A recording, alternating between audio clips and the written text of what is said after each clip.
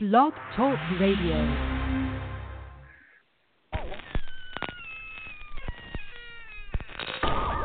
Ladies and gentlemen, boys and ghouls, step right up. Behind this curtain lies a ghastly concoction of delight, horror, fantasy, and terror. Your every wish is our command, your every whimsical desire brought to life. But I'm warning you, there's always a price. Welcome to the greatest show on earth!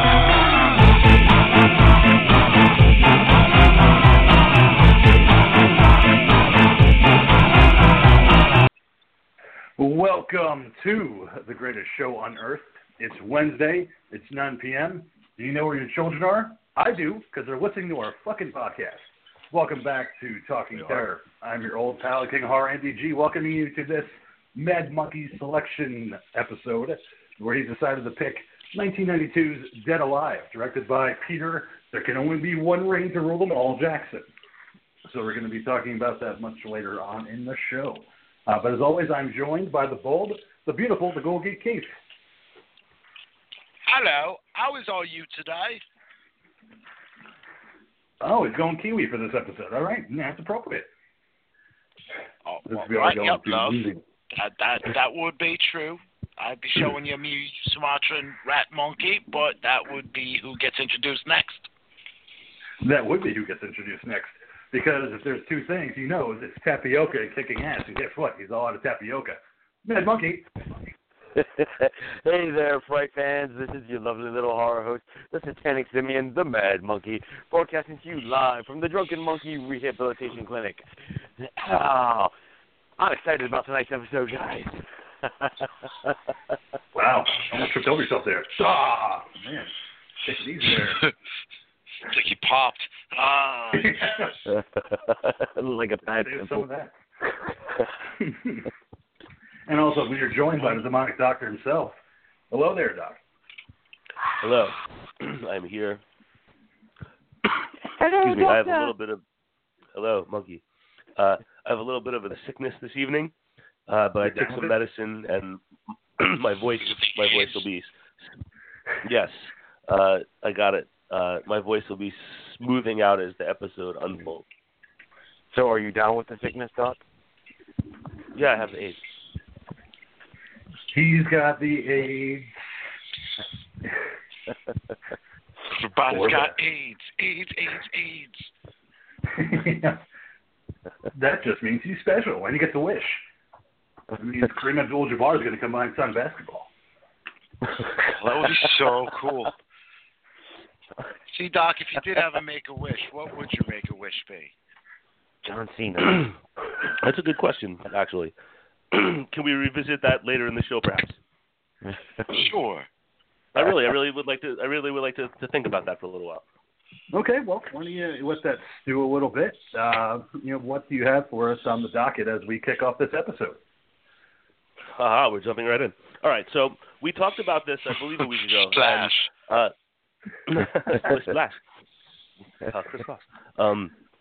Anyway, we talked about this a week ago. I think it was last week's episode, and I wanted to get back into this because there was a little bit more news about it within this past week. And the King, I know you and I could argue about this to the ends of the earth about the standing of Candyman in the horror universe. Mm-hmm. And it was in the news this week that, Tony Todd's feelings are hurt, that he hasn't been given a phone call about it, that he hasn't offered a part in it, and, even though that this is it's a spiritual sequel that takes place in the same neighborhood, the Cabrini Green housing projects, have now been gentrified, but it's still the same place. And that's where the sequel is taking place. And what I was curious about is that, in my opinion, like the Candyman is not a top rung series. I don't view Candyman. I don't view him or the character as an all time iconic character. And I'm curious. And I know that there's been a lot of stuff with like performers coming back after not playing roles for a long time to to reclaim their place in their series. I guess the biggest example of that this past year would be Jamie Lee Curtis returning to Halloween to play Laurie Strode. But just because you're bringing back in some way a dormant franchise doesn't necessarily mean that, all of the performers need to come back. I was just curious as to why this was news, and is this something that even matters? Gould, you want to go first? Oh, I mean, listen, I kind of am in the same boat with the Candyman franchise. It was one that I found disappointing when I was younger, so I don't have all this love for it. I do obviously feel like Tony Todd is iconic to the character, but that's because, there's only been 2 movies and he played it in both of them. But wasn't there at the 3? same time, too, well, was it 3? I don't know. How there many was 3. Candymen were there? Okay. Yeah, 3. So 3 movies. I know for a fact that I've seen 1. I guess 2 is Farewell to the Flesh. Yeah. I think I saw that at some point, but I have no recollection of it. And 3, I definitely never saw. I feel like with this amount of time going by and with a character like that, if they're doing, a reimagining or remake of this film, Tony Todd being in the movie as like a small cameo appearance, like, yeah, sure, that's a wink, wink, nod, nod. Hey, look at that. But I don't feel like he needed to be contacted for the role itself. Like I wasn't bothered that.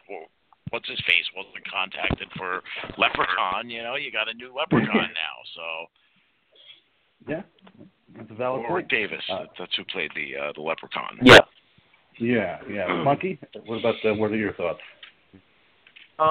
King, you and I have discussed this, in depth that today, with all the CGI and stuff like that, Tony Todd could definitely have come back and done the main role. I think he could have done it. I think he could have done it justice, that's for sure. But, on the flip side, it's like, they could have at least given him a cameo. A small role, just like the Ghoul said, of just to the fans of the original film and just be like, hey, we didn't forget the guy who helped make this franchise. And so we gave him a small part for you original fans. Right. Yeah, I mean, there is still time, for Jordan Peele or Nia DeLong, who's directing it, to say, hey, you know what, we're going to give him a call. We're going to give him a cameo. I don't have the tweet in front of me that he had sent out regarding Candyman. I know I did read it. And it's more so him just being kind of upset that they just didn't bother to call him. Not necessarily that they didn't call him for Candyman, but just kind of that they didn't call him at all to be a part of the project. And but what do they need to call him about? Well, I guess he figured, like we had said, a cameo. Why don't you just show up for one day, shoot a scene, and then you're out. That kind of thing. Now, if I can ask, what point of production is the movie currently at? Pre-production. They're still casting. So they're still casting at this point. So if he's looking to get a cameo appearance, they may not have even thought about calling him yet. And honestly, if I was Jordan Peele at this point, if this became a news thing and this had something to do with Tony Todd creating said news, I'd be like, fuck you, bro. Even if I was going to give you a cameo, I'm not now. Yeah, I mean, like I said, there is plenty of time. It's not like they're deep into production and all of a sudden it's like, oh, fuck, yeah, we forgot to call Tony.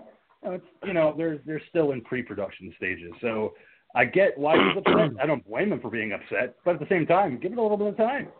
Let them get started before you start bitching about it. Just let them do their thing and see what happens. Yeah, we'll see what happens. Either way, I'm excited about it, just to see another Jordan Peele project. Because I don't know about you guys, but I'm really looking forward to checking out Us and seeing how it is.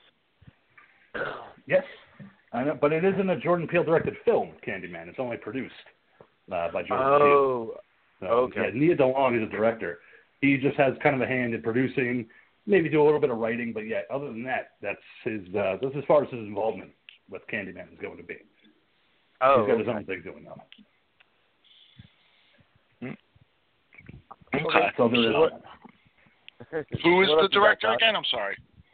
Nia DeLong, who I don't know. I know she directed a feature previously, but she's been attached to direct with Jordan Peele producing and having a writing credit. So that's about, like I said, his involvement. So I get why Tony Todd's upset about it. I mean, to think about Tony Todd's career, he's had a long career in films, but Candyman, I think, is his most iconic. So that's why, Sour Grapes, if there were, because that's his most iconic role. And for him to feel like they're not going to involve me at all, I'm a little upset about it. But wow. I feel like he just needs to give it some time. Wow. I'm surprised they're not gender swapping this franchise. Like Candy Girl? Yeah, well, again, especially getting a female director and everything with it, it just seems like, it's open for that. Yeah, but don't you think you don't have to call it Candy. You don't have to call it Candy Girl. It can still be Candy. Candy Woman. Person, Candy Man, Candy Woman. You are my Candy They. Candy Lady. That's Miss Candy Lady, They. you bitch. Candy May? Yeah, but Candy They. Oh. That sounds like a porn. Probably is. We have to go on xvideos.com. Yeah, but it also seems that everybody's doing the gender switch thing, and it's just, don't you think it's, getting a little bit, run into the ground by now? Are we getting gender switch fatigue? Just like they say, we're getting comic book fatigue? Are we, though? I don't really think so. I don't really think it's a fatigue yet. I mean, just because the Frog Brothers have been swapped out and, Captain Marvel now, but Captain Marvel's been established as a female for a long time. So it's well, Miss Marvel was established as a character for a long time. She only became Captain Marvel about 10 years ago or so. Prior to that, she was known as Ms. Marvel. Captain Marvel was a guy, was an alien soldier, Marvel, and they did actually. Well, I don't want to ruin anything because it just came out this weekend, so I'm not saying anything. Skip right over that one. Okay, Doc, coming back in. All right, what's next? So, I've talked previously on this show about the upcoming Swamp Thing TV series, and the big news that I was reading about this week was that I call my penis after dirty anal. Officially, I mean, I believe the audience knows that already, but Adrienne Barbeau is returning to the swamp once again to play the character. Excuse me, you're ruining my report right now. Adrienne Barbeau is returning to the swamp to resume her role as Alice Cable for the upcoming Swamp Thing TV series that is possibly going to debut. Alice Cable from Swamp Thing, and this series will be debuting possibly on May 10th on none other than the DC Universe streaming service. Which I do not have. Yet another streaming service. Well, that one we already knew about, DC. Now, they've already established their streaming service, so it's already out there. But another one going to streaming, which is fine. I won't be watching it because I don't have it, but it's cool to see Adrienne Barbeau coming back as that character. I know she's got a great podcast on Shudder right now. Does she? She's a podcast on Shudder? Yeah, all about females in horror. I forget what the name is because they just announced it like 2 weeks ago. But yeah, she's just going to be helming the podcast and interviewing female horror directors and actresses and producers, and cool thing I want to check out. But also in the cast, I just wanted to say Ian Ziering joined the cast as well for this show. Is he playing the titular Swamp Thing? No, he is playing the Blue Devil. Exciting news. Ian Ziering back in the public eye after Sharknado. Part 7 or 8. Yeah, you can't say back in the public eye. I mean, the guy's put out 1,000 Sharknados at this point. That was sarcasm. I was landing on pretty thick. He's been gone for about a week. So where's Ian? Where's Ian? Sorry, Doc. What were you getting ready to say? I was asking about the King was talking about the Adrienne Barbeau podcast. I was asking, so this is something that is in production that hasn't been released yet? Yeah, it hasn't been released yet. They just literally announced it maybe a week or two ago that she was going to be helming a new podcast for Shudder in regards to women in horror. So kind of cool to see that because I know her from, The Fog, as Stevie Wayne. Love her voice, so I think she's perfect for a podcast. Yeah. So we're going to see her at the NJ HorrorCon, speaking of Adrienne Barbeau. She is one of many of the guests that are coming up at the end of the month. That's really cool that you're going to get to see her.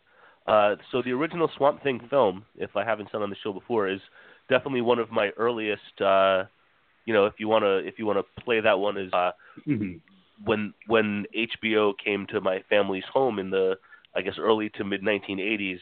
Swamp Thing was something that was on constant rotation. Hell yeah, man. I remember that. Man. As far as premium movie channels in those days, there was 3. There was HBO, and there was Showtime, and there was Cinemax, and there was also TMC, I guess, but we didn't have that one. And there wasn't like HBO East and HBO Blue and all these. There was just one of each, and this was the early days of home cable television, and these channels did not have, long, lengthy rosters of films, so they would play the same stuff over and over again, and Swamp Thing was one of those things. And, seen it a million times, and they would they would show the one, where Adrienne Barbeau would take off her shirt in the water, completely, which was fantastic when you're a young man. And, well done, Barbeau. Movie Barbeau. When it came, not long after that, when home, I don't know if you guys know this, but when home video really started to become a thing, as we moved into the late 80s, MGM, when they released and labeled PG film, they used what was, I guess, a couple minutes longer international version that had the nudity, and that got released into the home market as rated PG, and they had to do like a massive recall and get those tapes out. Was it a total recall? Parents were getting those films like this rated PG-13 movie. Yeah, but you know what? If it's rated PG, that's not supposed to be in there. No matter what you think about it, like boobs are not supposed to be in a PG movie. Back then, I thought you'd get away with a titty shot in the PG back in the day. I thought you could. I don't know about. I don't know. Maybe you know what I mean. Know. Not like anybody grabbing them, not somebody fondling them, but like just a quick reveal type of deal of any accidental sword or something comedic and whatnot. I feel like that would have been. I'm doing some research on that now. But anyway, the new podcast, just so you guys know, is going to be called She Kills, and it's going to be straight for Shudder. And from what I understand, Eli Roth is also supposed to be involved with this podcast. Which he has his own podcast on there, the History of Horror podcast, which is going to be extended interviews from his AMC show, which is going to be another podcast you can listen to. We are not sponsored by Shudder in any way, guys. Just to let you know. So we keep talking about it every fucking week.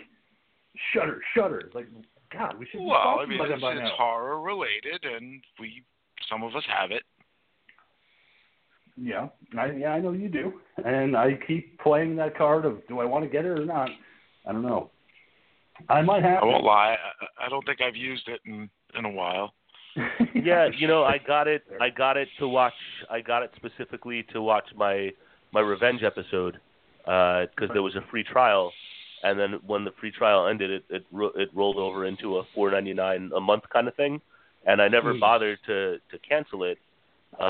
Which is what they don't have a they don't. Yeah. Right. Of course. I'm not not cognizant of that. But they have a decent lineup. It's not great. I'm curious to see what they do with any kind of original content or whatnot, but I'll hang on for it for a little while. It's also another avenue to find things to watch for the show. So. Yep. Mm-hmm. Yeah. Well, especially because they do have some of those like older 80s and 70s films. Like there's some of that in there that you wouldn't expect to see, and you might not necessarily be able to find it digitally in other locations. Especially me, who like to buy the movies. While on the flip side, Andy still has that awesome site that he likes to go to that has a huge library, and it's all free. Which one is that?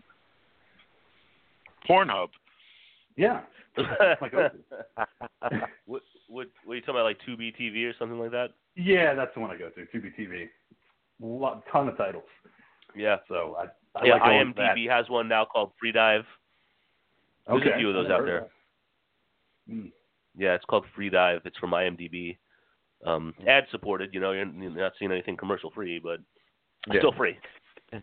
So what else you got on the docket? Yeah, moving on. So, SXSW Festival is going on right now down in Austin, and Robert Rodriguez, who has his huge big budget film out there right now, that Alita Battle Age, whatever that's about. Isn't that the Alita Battle South, Southwest Battle Festival? Angel. Yeah, South by Southwest. Okay. So anyway, Battle Angel is a new live action movie based on the manga and anime of the same title that both came out early 90s.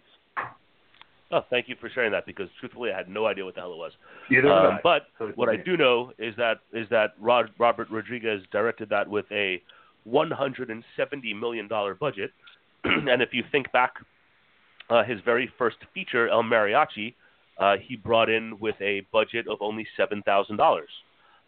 Robert Rodriguez at the South by Southwest Festival has debuted his new film, a new horror thriller titled Red 11, that, going back to his roots, he brought in for a $7,000 budget.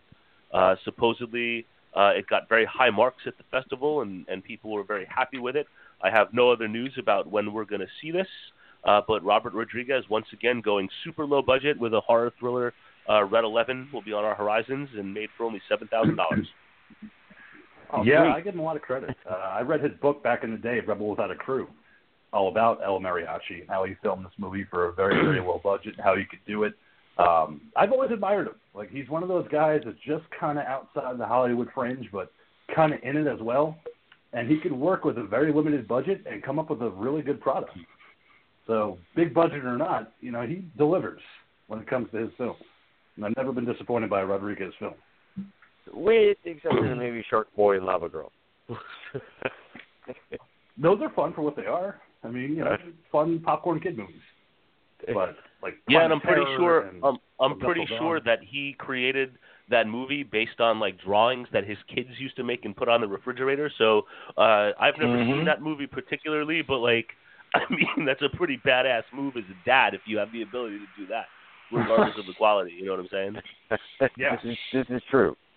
Be able to do that for your kids. That's pretty fucking amazing. But yeah, so they're looking forward to seeing that. Because like I said, I'm a Rodriguez fan. I don't really have any details about what it's about. That kind of came out of nowhere. It was its debut screening, which was they filmed it.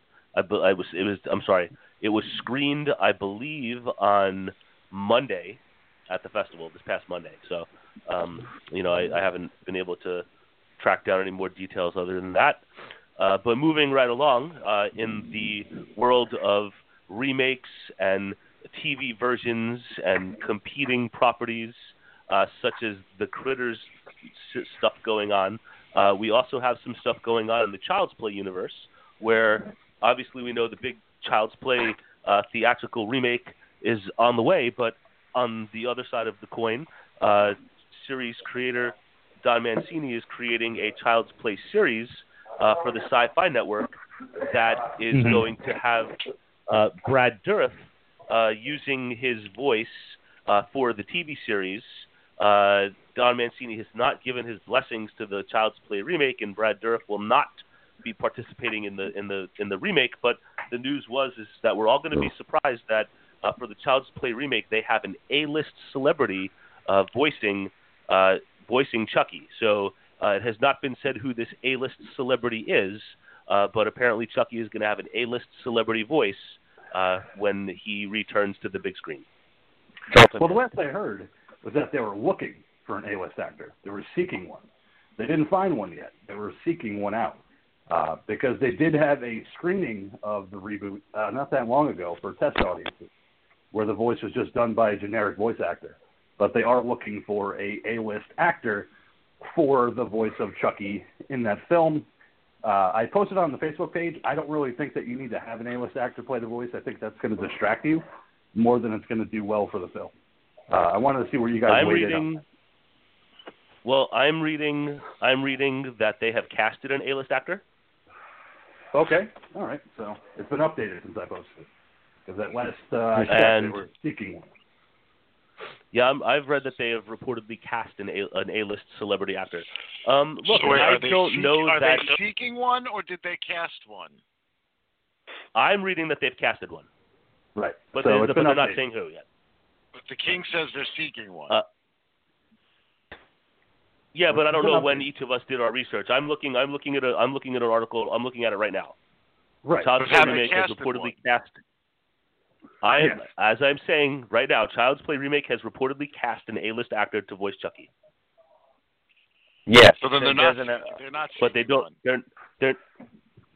No. Well, if they have casted one, then maybe a few days ago they were seeking one, but they have casted one, or reportedly.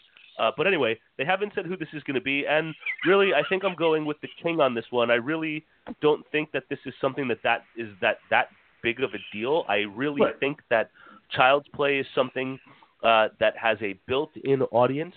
I really don't think this is a property that is going to be pulling in much in the way of new fans, and I don't think people that maybe, because the first Child's Play was kind of a borderline mainstream hit, other than just horror fans, the original one.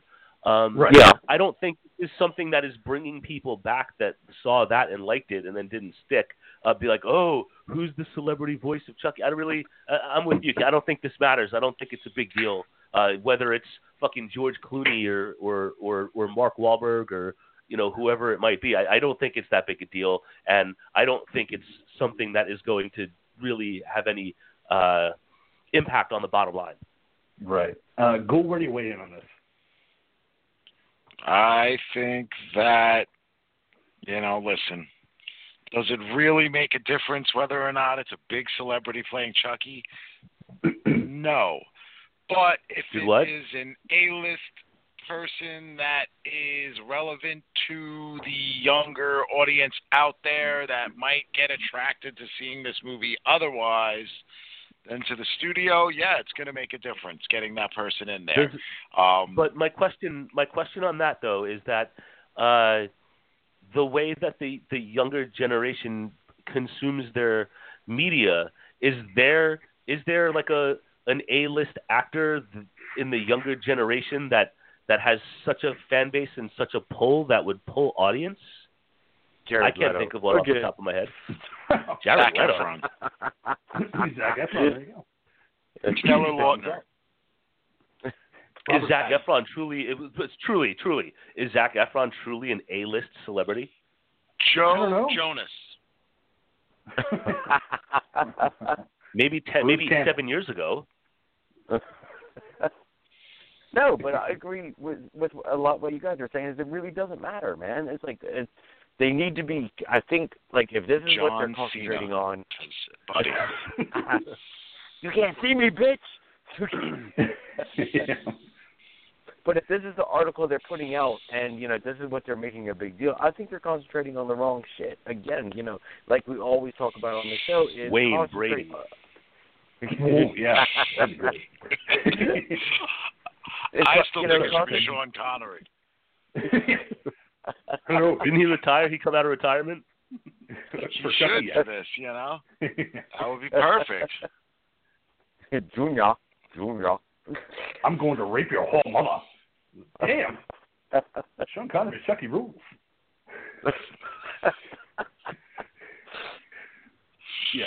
Commander. It's time to play hide the soul. Now I'm having flashbacks to Sean Connery visiting me during summer vacations. Hello, Andy. Why don't you sit on my knee? No, I don't want to. But I'll give you a lollipop. No. Because I have to do things for it. Oh, you little bitch. Okay. I was saying, it's like all they need to concentrate really is story. If that's what they're putting their time and money on, is getting a voice actor, it's like I think they're going in the wrong direction. They need to be spending that time concentrating on the story. You have the solid story, and everything else will just fall into place. I think it's going to be distracting to have an A-list celebrity because you're going to be wanting to hear their voice the entire time. You're not going to give a fuck what's happening in the background. Like, Jesus, Harrison Ford is Chucky? Nice. But still, don't need it. Nicholas Cage. I don't know if I'm gonna. I don't know if it's gonna. I don't know if I'm gonna find it as a distraction. Regardless of who it is. I mean, unless it's just so like over the top done. I don't know. It's but kind of like the doc said. I really do wonder, like who gets considered, the A-list celebrity that's going to voice, Chucky. Schwarzenegger. Oh wow. Sylvester Stallone. Where is Tiffany? Hey, I'm gonna kill this kid over here because he's like fucking this kid, right? Dude, I don't even know. Honestly, and fandom aside, honestly, like I don't even know if you consider him an A-list celebrity these days. Yeah, I feel like the A-listers are like the hugest of the huge. Like that's what they're gonna do. Obviously, I'm not trying to have a whole Stallone discussion, but just like him in his status, yes, he is in the creator of one of the arguably the biggest American franchise of all time. But his stuff is like specific audience kind of genre now. I mean, and he's not the focal point of the Creed series. Like when the next Rambo comes out, that's for like a niche audience. That's not like a huge mainstream thing. No, but I think the goals go. I think the goal is going in the right direction, though. It's like they're probably going to pull Star-Lord again, like they do, just like they pull him for every other movie. Well, Chris Pratt? Yeah. Maybe. It's gonna be somebody from it's got to be someone along the lines of that we're gonna know this person through either it's the MCU or the DCU, but most likely I would say it's going to be the MCU. Who's making the film again? MGM, right? Yeah, MGM. Mm. So MGM brothers at that point. MGM has ties with Disney anyway, so there you go. Do they? Okay, so then there you go. It's already built in. Robert Downey Jr. as the voice of Chucky. I see it. Oh Jesus! What? Not Batista? I know. He's not quite A-list. Sorry, Drax. Not quite there yet. But Jean-Claude Van Damme as the voice of Buddy. I'd be on board once again. Chuck Norris as the voice of Buddy. That's A-list. Well, can't have that though, man. I would say D-list, but okay. You're missing an action. Well, he can't settle with Jim McCoy forever. Gotta get back to movies. Okay. So moving on, what else have you got, Doc, for horror news? A couple more things to talk about. One very quickly. I don't know if you guys have all been watchers of this series, but I have, and I think that it's just like super fun. Netflix has announced that March 29th, season 3 of the Santa Clarita Diet will debut, starring Drew Barrymore and Timothy Olyphant. I think it's a super fun series. It's both dark and light at the same time, and we will continue the saga of trying to keep Drew Barrymore fed, and try to see if we can solve her little problem. I think Santa Clarita Diet is just delightful, and season 3 is coming March 29th. I enjoy it. I'm a fan. I've seen both seasons. Looking forward to season 3. Yeah, I mean, Doc kind of nailed it. Funny but dark. I want some fucking news for Cobra Kai. I haven't heard a damn thing about season 2. Season 2, the first trailer just came out maybe the end of last week. Cobra Kai season 2 trailer. Really? Yes, it did. Get off your ass and pay attention, man. But really? So it should be coming out sometime in 2019. There was not an official release date for it, but they do have the the trailer up. The trailer does not give too much away, but there is obviously some, new stuff that we will learn in this trailer about what direction some of our characters are going to be going in. And Cobra Kai 2 Season 2 is on the way. That is awesome. Thank you, Duck. Monkey dropping the ball once again. Yeah, seriously. Get on it. Leave my balls out of this, King. I always do. And finally, wrapping up this portion of the Talking Terror podcast, we all know, obviously, that the Pet Sematary remake is getting closer and closer to arrival in our cinemas. There is, and I wasn't even aware that this existed. Maybe you guys have heard of this, but the CJ 4Dplex type film. I don't know if you guys have heard about this, but apparently there is a totally immersive cinema company called CJ 4Dplex. They refer to their films as being displayed in 4DX technology. That's a fully immersive experience that includes motion seats, wind, fog, lighting, vibrations, smells, wind and rain, all kinds of stuff. So anyway, there are 624 of these screens in the world, and only 15 of them are in the United States. But the upcoming Pet Sematary remake is going to be given the full 4DX treatment. I do not know where any of these screens in the United States are located. I did not research that, but sounds like a kind of a cool thing to me, I suppose. Yeah, that's kind of be the wave of the future. These 4DX theaters, where it's going to be totally immersive with the seats, like the Monkey had talked about when he saw Deadpool 2. But they're going to kind of incorporate like fog machines and surround sound and really kind of make you feel like you're in the movie rather than just watching it. So wait, the Monkey saw one of these? A Monkey saw a movie, one of these movies? No. Okay. No, it was 4D seating where you didn't have all of the other stuff involved, but the seats moved with the movie. So if the camera would pan, to the left, the seat would move to the left. If there was an action sequence and like the car takes off, the seats tilt back and shake during explosions and all that kind of shit. And then you have your own speakers in the seat, and you can adjust your personal volume to yourself. It's the future. The future is here for cinema. But can you really say it's the future, or are we actually taking a step back to the 50s when everyone was doing this shtick about, like the Tingler and stuff like that with the seats that vibrated and... Well, I mean, to interject that was a William Castle shtick back in the 50s. That wasn't at every single theater across America. That was kind of a traveling show where you'd have maybe 2 or 3 seats with, the Tingler shocker seats. You'd have the Scaredy Cat corner for House on Haunted Hill.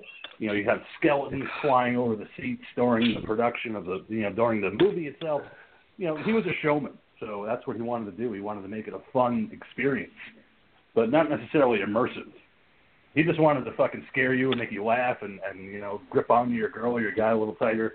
That's it. It wasn't him trying to make it an immersive experience.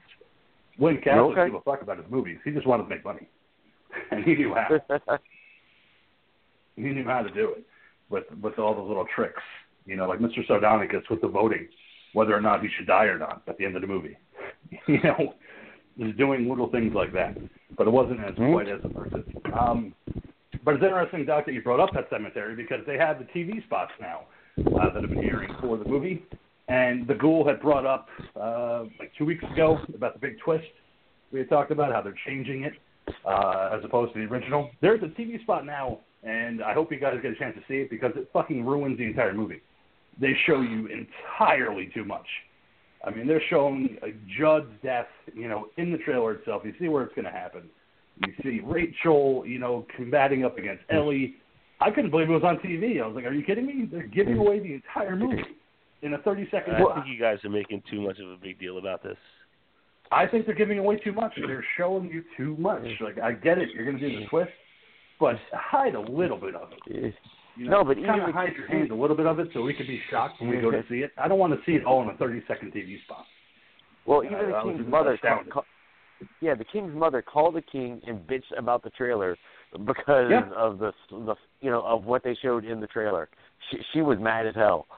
She was fired up. Didn't like it. She's like, they just gave you the entire movie. She's like, why did they do that? She's like, it's okay that there's a twist, but holy shit. She's like, I just watched the entire movie. She's like, I don't have to see it anymore. I'll wait till it's free on HBO. Good choice. Yeah. But, again, everyone knows Pet Sematary. Do you think maybe they're just showing so much just to try and get somebody in? Like maybe the younger kids who haven't seen it? Because I'm totally confused by, their, merchandising routine here. It's like I'm just completely confused by the trailers. Like, why they would even show so much. Yeah. What do you think, Ghoul? I mean, listen, man, I said what I said 2 weeks ago about it, I'm not thrilled that they went this route with it. Why they did it, I mean, I get what the doc is saying as far as, age of the people going to see these movies. Nobody knows, besides horror fans, this and that, but I don't know, man. I just know that this went from something that I might have been interested in seeing in the theater to something that I know now I'm definitely waiting until it comes out on digital or DVD or whatever. Right. I don't think it's affected me that strongly, man. I think I'm still going to take a walk downtown and see it. I feel that these... A lot of the movies I'd rather see. Yeah. I don't know. I hear what you're saying, but I feel that with the way that these Stephen King properties now, when it comes to the theatrical creations, are kind of being given more of this like serious cinema treatment, I feel that the people making these movies are not dummies, and I think that we maybe based on what they're showing us, we're going to be in for some surprises that were not being shown. Not that these are like tricks or red herrings or anything like that, but obviously adjustments have been made to the story, and I'm curious to see what those might be aside from what they've shown us. I think we're going to be in for some surprises. I'm not saying that's going to make this a good movie or a bad movie, but I'm curious to see it, I think, and I think I'm probably going to... I've been enjoying, more so within the last year, have I enjoyed getting out to the theater to see some of these horror movies in the theater. I have a theater like 25 steps from my place, and it's really like I saw It, I saw Quiet Place, I saw Halloween. I've been enjoying having the big screen experience with these kinds of movies for the first time in a very long time, and I think I'm going to check this one out. All right. So what are you saying? Well, I think since you're definitely going to go check it out, what I would say is before you do so, let me know, and I'm going to write down on paper exactly what it is that I think you're going to see based on just what I've seen on the trailers. And okay. I want to know after you see the film how close I am to what I think this entire movie is going to be as far as whether or not they spoiled everything in the trailers. Got it. You might be close. You might be close to that. And one of the things I wanted to bring up is because we're talking about Stephen King, Pet Sematary. It was just announced this week that the Talisman is going to be getting I didn't hear that. Sorry. That was me. Okay. Sorry. Don't do that again, bro. Why would you do that? Yeah, man. Why would you do that? When I'm talking too, you fuck. Like, I'm trying to talk. I'm trying to get something out. You got to fucking sneeze. I'm sorry. Mute yourself. I'm not sorry. I did not do it again. But anyway, Monkey, why don't you fucking blow your nose while I talk about how The Talisman is getting a big production movie that's going to be coming out soon. I mean, this is a movie that people have been expecting since the book was released when Steven Spielberg bought the rights. And now it's finally getting made into a film. I know that the Ghoul lent me a copy of The Talisman, and I fucking loved it. I was like, you know what? This is one of those offbeat Stephen King, Peter Straub, where I could see it being a movie and being really good. Ghoul, what do you listen, think? They wrote The Talisman, they wrote Black House. Right. I unfortunately read them out of order. I read Black House first, which is a book that takes place like 20, 30-something years after the events of The Talisman. I feel like The Talisman is one of those stories that, if done right, is going to resonate well with a younger audience as well as just your average Stephen King fan. It's not so much horror-based as it is kind of like a bit of a fantasy road/movie, too. Yeah, I mean, I really am hoping that this is successful just because I want to see Black House made. Black House is fucking phenomenal. I love that book. Oh, yeah. I remember I got that right after I read The Talisman because you had told me about the Black House. And I was like, oh, there's a sequel? Okay, I'm all in. Yeah, blew me away. So I'm kind of hoping that's the way they go. But a lot of people have been saying, well, I'm excited for The Talisman, but remember what happened with Dark Tower. Like, don't forget. That's what happened. When you made Dark Tower into a theatrical film, this could happen with The Talisman, too. I'm kind of hoping that The Talisman can muck their hands. Though, is a standalone story all on its own, as opposed to The Dark Tower, which was a larger form, multi-book story. Talisman stands all on its own as far as itself being a book. So I think it's easier to translate this to film than it was for the challenge of making the Dark Tower movie. No, that's a good point. But actually, The Talisman is kind of one of those side movies that would have fit in with Tower series. Yeah. Because it is the same universe. Yeah, it connects. There's connecting threads. But it's interesting, people saying, don't forget about the Dark Tower when it comes to The Talisman. But, Doc, Ghoul asked you earlier, since, you have the cold and you're not feeling so well, if you had to make a wish, what would it be? Day night, nigga. Let's revisit this again later in the show. Well, listen, you know what? We don't even need to revisit this in this episode, okay? We'll give everybody up until next week. How about that? Because it is kind of one of those off-putting questions, What if I'm cured by then? Well, that's then okay. You're not going to have to worry about it. Then you don't get the special Superman leukemia kit in the mail. I don't want that in the mail. Then you don't get to ride in Santa's sleigh, Kyle, because you're a... Now I'm sad. You don't get your visit by John Cena next week. I'm sick and sad. No, I'm sad. But yeah, that is a good question. So I'll have to think of one. Monkey, you think of one. So we'll all have make a wish, topic for next week's show. This is so perfect. Always wish your favorite horror hosts were dead. Well, them too.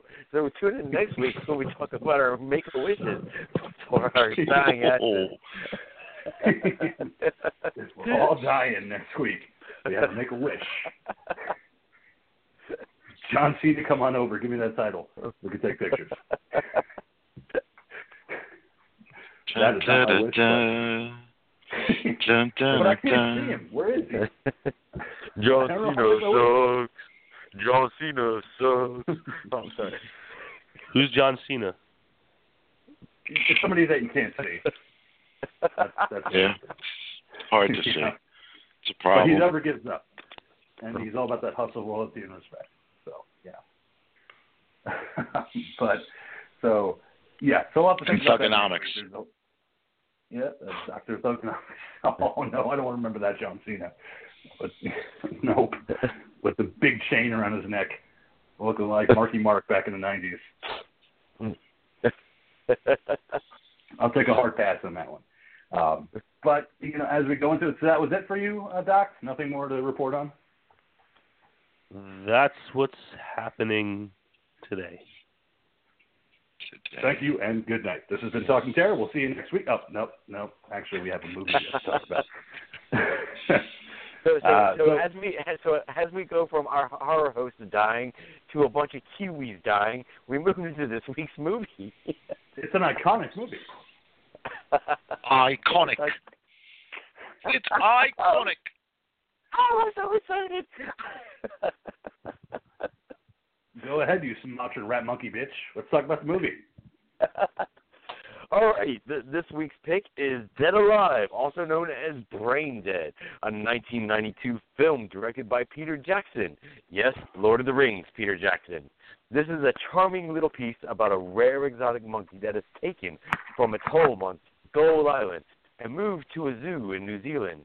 But this monkey is infected with a horrible disease, a disease that when it bites its victims, AIDS? they succumb to a horrible process of full-body decomposition and eventually into a state of being not quite dead but not quite alive either. So listen in as we discuss the struggles and perils of Lino and Paquita, two lovers joined together by fate who must confront the terrors of the not quite dead in their tiny little New Zealand town. That's pretty much what the movie's about. Now, for me, all right, I went into this film completely blind. I've never, ever seen this movie before. Heard about it, but never seen it. I solely picked this movie on the premise. Right? Yeah. I go ahead, continue. Yeah. We'll get to it. Yeah, I solely picked this movie on just the premise that I saw several spoiler-free reviews that said if you love gore and you love practical effects, then this is a movie for you. And all I knew about this movie were three things: Peter Jackson, practical effects, and a lawnmower. So I was totally blown away by this film when I got to see it. In no way, shape, or form was I prepared for the weird-ass, slapstick, raunchy as hell, makes no apologies, gore-filled acid trip of a horror movie that this thing was. So while this film is by no means the scariest horror movie that I've seen, I can definitely say that it's one hell of a fucking ride, and it's definitely one of the bloodiest, and I fucking loved it. All right. Ghoul, what do you think about Dead Alive? Listen, man, it's Dead Alive, okay?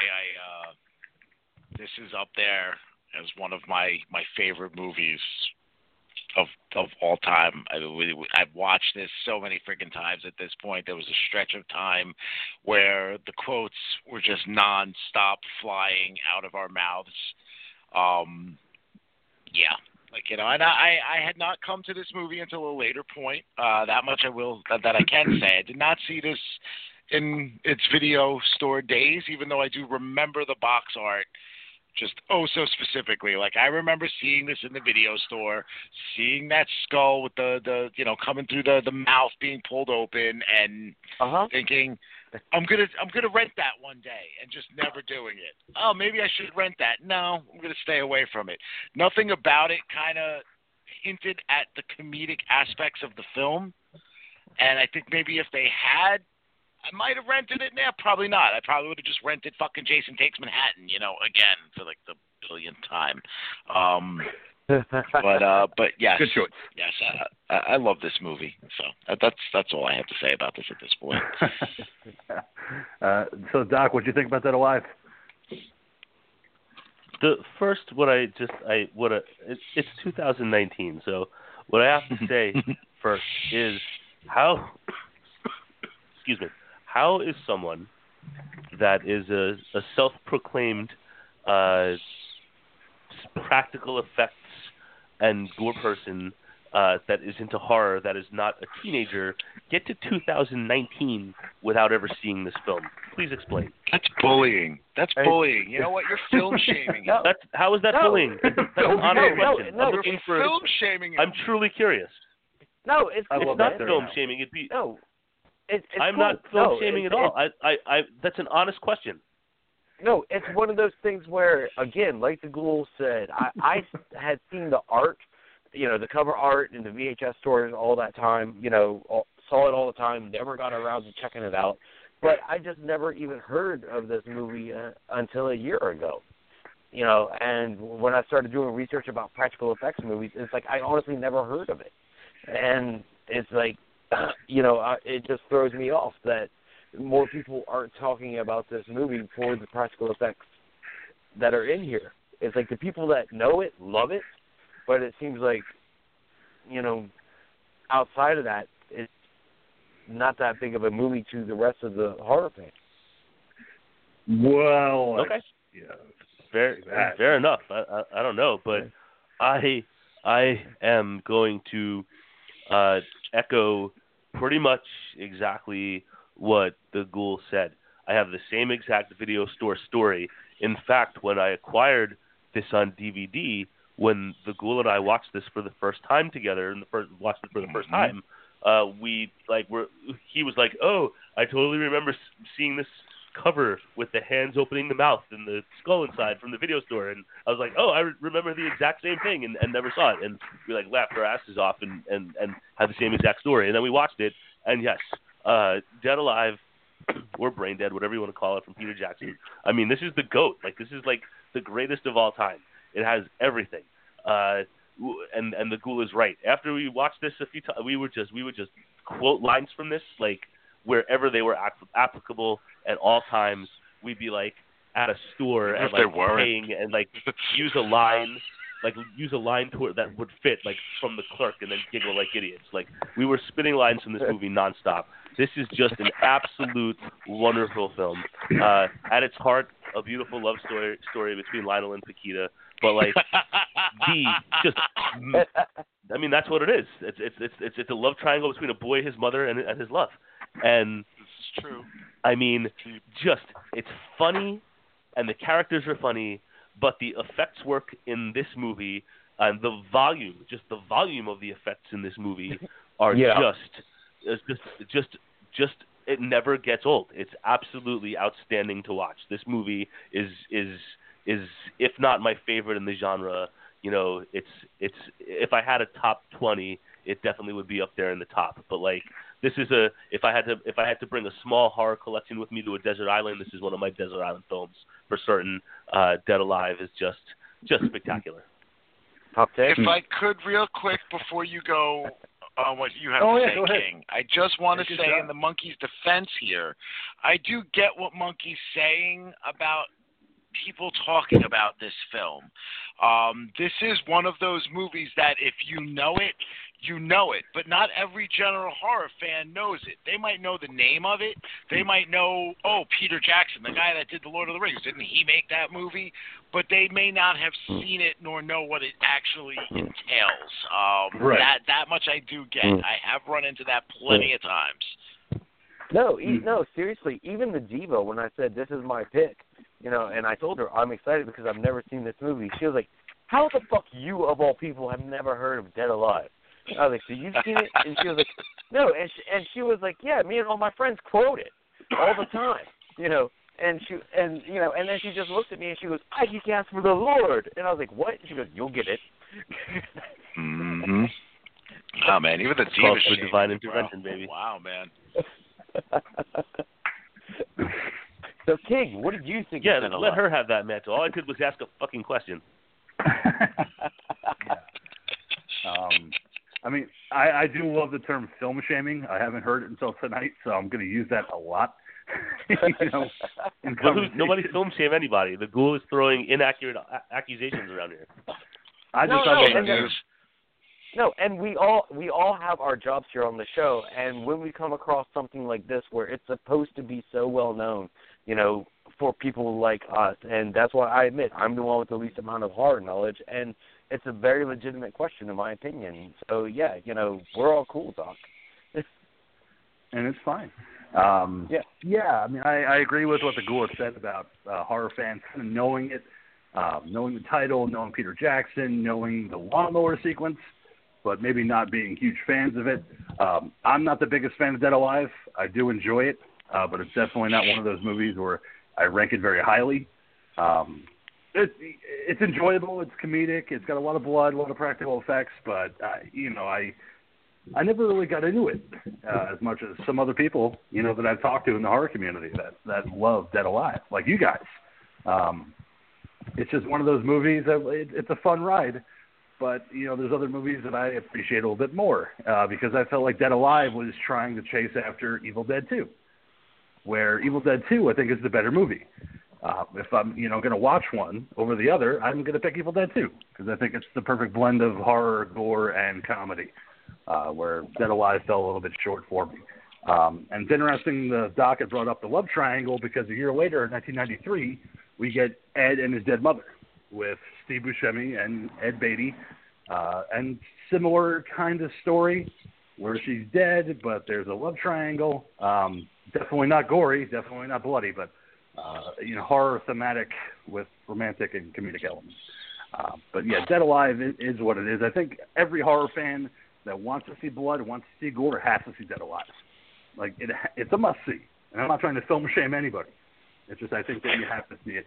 Just to see what Peter Jackson could do back in his early days, and then show what he did with the Lord of the Rings series, when he has a huge fucking budget, and he's able to do carte blanche what he wants to do with the film. Man, yeah, it's just straight off the bat. It threw me off, like, watching this movie, and, like, had no idea about the budget, but, like, even before we get into the movie, I just want to say, like, I was just blown away about how much money was put just into effects. Like, the entire fucking budget was put into effects. And it's like, I just loved it. Yeah, I would say probably the majority of the budget was spent on it, and spent in a very good way. Mm-hmm. With the effects. The Skull Island, I felt, was kind of a fun reference to King Kong, which Peter Jackson will also go on to direct in his later career. The adaptation with Jack Black. Not a great movie, but still, we get it. Yeah. But, I caught the reference right off the bat, and then, caught the irony later. Oh, yeah, look at that. But, yeah. And I didn't catch if the movie says that it's in the 50s at the beginning. When it says Skull Island, I totally missed over that because I was busy just checking out everything else on the screen. But yeah, the movie starts off on Skull Island, where we have two explorers going around trying to look for the sacred, I think they call it the red monkey, or do they call it the rat monkey straight off the bat? Rat monkey is what I thought it was. The Sumatran Rat Monkey. Yeah, it's hard to tell with the kiwi accent. So the rat monkey. But I also like how it, we get this quick little like feeling of like Indiana Jones kind of movie going on, where guys are being treasure hunters, and have to deal with the natives and running away, but things don't go as well for them as they did for Harrison Ford. Especially not for the zookeeper. I work for the New Zealand Zoo Commission. I can do whatever I want. You see, this is a permit. A permit. And the poor bastard gets cut up, which I thought was a great kind of way to open the movie, with him getting scratched, and they're like, oh, shit, he's fucking cut up. No, we got to cut his arm off. Got to cut that hand off. Poor guy had scratches everywhere. There's no way he's going back. But I love how we start off right away with the comedy here, because when you, again, having no idea what's going on, but, every time they find a new scratch on the zookeeper, they cut that body part off. Yeah, they have to. Which leads to the question of how the monkey got back to New Zealand in the first place. If the guy's dead, who brought it back? The other guys brought it back, because they're the ones that you saw that got the money for bringing the monkey off the steamship. Is that what it was? Okay. See, I glossed over that. On this one, because I was wondering that myself. I was like, how the fuck does the monkey get back? Because the zookeeper's dead. They don't want to bring that monkey anywhere. They know it's evil. They know it causes, zombies. No, but these people aren't going to want to do it. No, because they want the big bucks, remember? Oh, yeah. There you go. So, one less body isn't going to mean anything to them. But then... go ahead. It's kind of an interesting thing with the movie where it takes that cut after that Skull Island to Lionel and Paquita, where it's all of a sudden now you're kind of in like a weird, 80s romance movie where it's taking a hard left turn from the horror to talk about Lionel and, his shy behavior, and Paquita, who believes in tarot cards and magic and being her soulmate. Yeah, it's a weird kind of thing where it just takes this hard left turn to kind of build that story. It takes a weird, twisted little, John Hughes kind of thing off to the side here, because she actually likes this other guy that frequents the store, but, her grandmother keeps telling her that, that's not the guy for you. Let's lay down some tarot cards and let's find your true love. And that was one thing, too. when she says that the star is going to be the first thing that you see when you meet your first true soulmate. And when Lionel knocks over I guess that was beef jerky that he was trying to buy, so. like, meat leather. Yeah. Couldn't tell what it was. But what happened was it didn't look like it was in the position of a star. It looked like a crucifix and then just kind of a beef leather.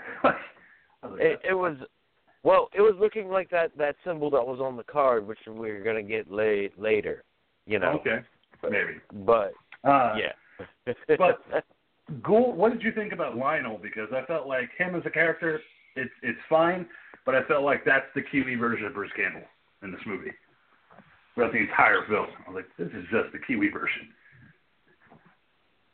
I mean, listen, I get the comparisons to Evil Dead 2. I mean, obviously, you got to kind of blind with that. I mean, it's a zombie-esque, horror film with touches of comedy to it.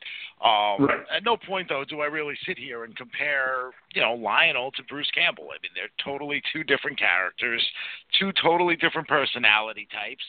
I mean, everything to do with Lionel as a character has to also do with his love match here, Paquita. He's the awkward nerd, and she is this spiritual believing chick who, up until this point, thought that Roger was supposed to be her mate. But upon her grandma, reading some tarot cards, finds that that it is not meant to be.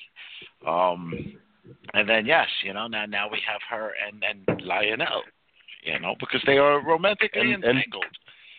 You can't go wrong. Poor Lionel, man.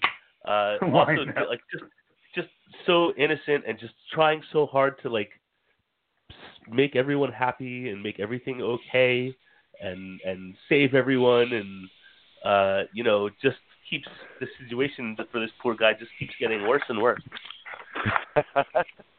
Did they ever establish what Lionel does for a living in the movie? Like, I don't feel like there was ever a drop line where they said what he does. He takes care of his mother. So that's it. Yeah, just the caretaker. He takes care of mom. They're rich. But that's part. Yeah, I mean, he's a mama's boy, and that I think. But this whole thing is part of his character transformation into his own man.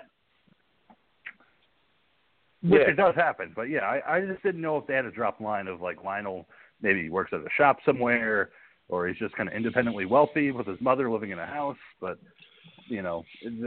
all the interactions that you get with Lionel with his mother are just in his house. Like, he doesn't go anywhere. He's kind of like a Norman Bates, except he doesn't kill his mom until the end. It's a small town, and I do actually think that's very much a good comparison right there. I feel like that's something Peter Jackson was going for, was the Bates relationship. Right. Yeah, that's the comparison I took away. Go ahead, Monkey. No, and I just wanted to throw in a thing. And as we're talking about the town and stuff like that, again, going in completely blind, I didn't realize it was the 50s, so then when we actually get to New Zealand and we start to see the town, I'm like, what the fuck's up with all these weird-ass fucking cars and these, like, weird fucking trolleys that are only 2 people wide, going around the street. And, like, I seriously, man, when I first saw all of that, I kept swearing they were models, because I was like, some of them someone were. fucked up. Okay. Oh, okay. Because I kept swearing like the scale was off or something like that. But then when I actually saw people getting on and off of them, I was like, oh, holy shit, those weird trolleys are fucking real. There were shots that did have real trolleys in them, like when we see Lionel board one. Yeah. But then there were also scenes in which, Peter Jackson doing what Peter Jackson does. Think about this. We've seen him do these things in Lord of the Rings. We've seen him do these things in Meet the Feebles. He's always got... it's one of those things that it's easy to say, obviously, with all the Oscars and the awards and everything that he won. But, to say that Peter Jackson is a genius, when you look at what he does with money and how varied his films are, even within the films themselves. Like here we're talking about, Brain Dead, Dead Alive. And yet you have this intricate love story that's very believable between Lionel and Paquita, all mixed on top of a zombie crazy fest that is going to get as ridiculously gory as possible, and yet Oh, yeah. still retain everything about that love story. You don't see that in a lot of movies. A lot of movies go one way or they go the other, and they don't succeed. You know, they don't succeed at one or the other. They can only handle one. This can handle all of that stuff. And Jackson does this in other films. Now, not always quite as successful. Feebles was quite a disappointment, in my opinion. But, yes, he does have actual small models. Yeah. Okay. Yeah, and to Monkey's point, I didn't realize fully that this movie took place in the 50s until he kind of brought up that point, because I just felt like New Zealand's just behind the times, like Cuba. Like, they have those cars from the 50s. Like, that's just well, you New also Zealand. look at the radios and stuff like that. So, I mean, there were other things hinting at it being back in the day. Well, also, I didn't know if he was going for, like, just this weird retro feel like John Waters does in a lot of his movies, where he's, you know, sometimes doesn't give it a specific time, but gives it a retro feel. You know, so, again, because this is my first time seeing this movie, I'm completely blind, you know, so all of this was just coming at me in waves of just, you know, all kinds of new shit that just kept adding to the fun of the ride. No, right. The great point to bring up. But, you know, when we get to their first date at the zoo, I couldn't believe that the mother came along, too. You would think that, you know, you would tell her, hey, I'm going to go to the store for a couple hours, see you later. But really, he's just going to bang Paquita. No, they're going to go to the zoo and have a date with the mother in tow just to check on, you know what. They're not having again, as I said, but yes, with the mom going there, it's just showing us the relationship and the type of life that Lionel leads. Like I said, this movie is a whole transformation of his character into being his own man. In a way, I guess. I mean, and that's a good point that I wanted to bring up later about his old man and what happens with them, the weird flashbacks that he gets until it's fully realized. But it was an interesting thing with the date, you know, where it's a very just innocent kind of first date for them at the zoo, checking out the monkeys until the actual Sumatran monkey comes out. It's like Rocky and Adrian. Take it to the zoo. See, I thought the mother had snuck behind them and followed them to the zoo. See, I didn't know because it wasn't really directly said. Because he leaves to go on the date, and the mom's watching him from the window, and then that's why she was being all sneaky, you know, going around without them seeing.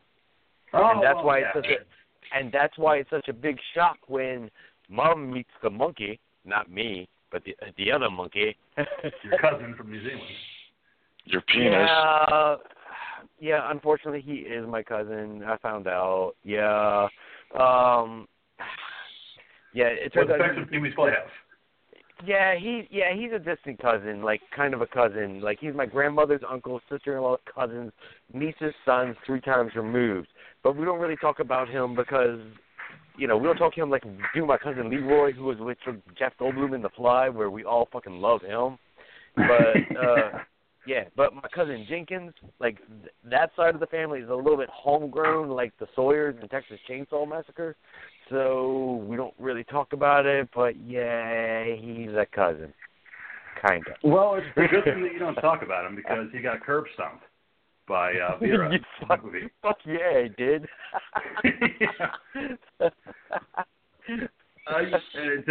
To go from the Pee-wee. It's like American History X style curb stomp, man. Oh yeah, it's just stomp of all stomps, man. But that poor monkey that got his arm ripped off. I love it. He got punched in the face by the Sumatran monkey, then he got his arm ripped off, and man, this is not a good day for this monkey. Just wanted to hang out. No, I just thought it was handled. Just wanted some food. Yeah, which is why he then went after Vera, but Vera wasn't having none of that shit. Oh hell no! No, she might have gotten bitten. That doesn't fucking matter. She's gonna fucking curb stomp the shit out of this, Ed Norton style, pounding on her chest with a swastika on it. Yeah, Vera was one mean lady, man. That is for sure. She reminded me of my mother. She was just a fucking misery to be around. But she also has the Women's League coming, so that's a big deal. WL. You know, it's important because I'm the woman of the year. This is everything I've been working towards, Lionel. Don't you realize this? Yes, Mom. Yes, Mom. I know it's everything you've been working towards. It's the bigger thing that also comes out of the whole zoo scene is Lionel's rejection of Paquita at this point. You know, Mommy is still the more important figure in his life there, you know, which, of course, leaves Paquita feeling a little down in the dumps, but not one to be, left behind. She brings her jacket. She takes a very much masculine role in this film. Paquita? Yeah, absolutely. Mm-hmm. I felt like she definitely took over, where Lionel is more feminine in his approach. She's more the masculine. You know, she's the power top in this relationship. Yeah. But she just wanted to return his jacket. But, you know, it's not like she was trying to get anything else. No. Not having any kind of thoughts. Sort of riding that dick. You know, just wants to be in a relationship with Lionel. Yeah, Maybe she should have gone with the other guy. No, but still, that night she comes by, brings him a jacket, and then he sneaks her up into his room, you know. Yeah, for some sexy-ass time, where she's just licking up on that chin. I'm like, oh, this is sex in New England? In New Zealand? This isn't cool. But, no, you liked it. But... Again, it's like I just got to admit, though, like I was thrown off because for all the stuff that we're getting ready to see, all of the gore and, you know, and all the blood and all of the fun that's getting ready to happen, you know, we don't really get, you know, some cheeky time here during the sex scene. You know, he actually keeps it really, really tame. No, because his mom's having a cum shot of her own in her bedroom. You know, with her wrist, you know, popping open. You know, so she's having her own money shot. No time to lock it.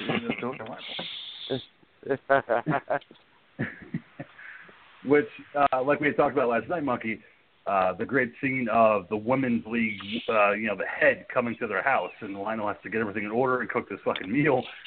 And you have Vera putting on her makeup and accidentally tears her face open. So, of course, he grabs the old school glue. You know, don't move because you're going to tear it. Yeah, her but get face the old coming school. off, dude. Thank That's not normal. you, Nora. Yeah. The movie that makes me swear off vanilla pudding. Because, no thank you. Ever again. I know you like tapioca, Monkey, but I'm swearing it off. I haven't had a good custard in years. She never makes this stuff. Creamy. Just the way I like it. Oh, just that guy piling that fucking custard into his face. It's so gross. It's just it's another so great. sequence. It's so gross. There's another sequence, though, when Mom pushes down on her bandage and that squirt of pus flies across the table into the bowl, and then her ear falls off into the bowl. It's just one thing after the next.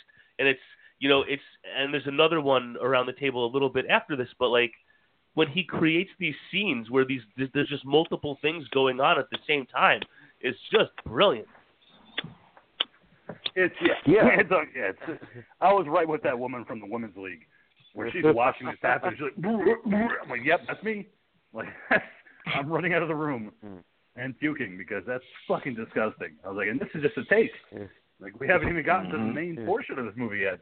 And already I'm like, one of the woozy. What's this, the gore?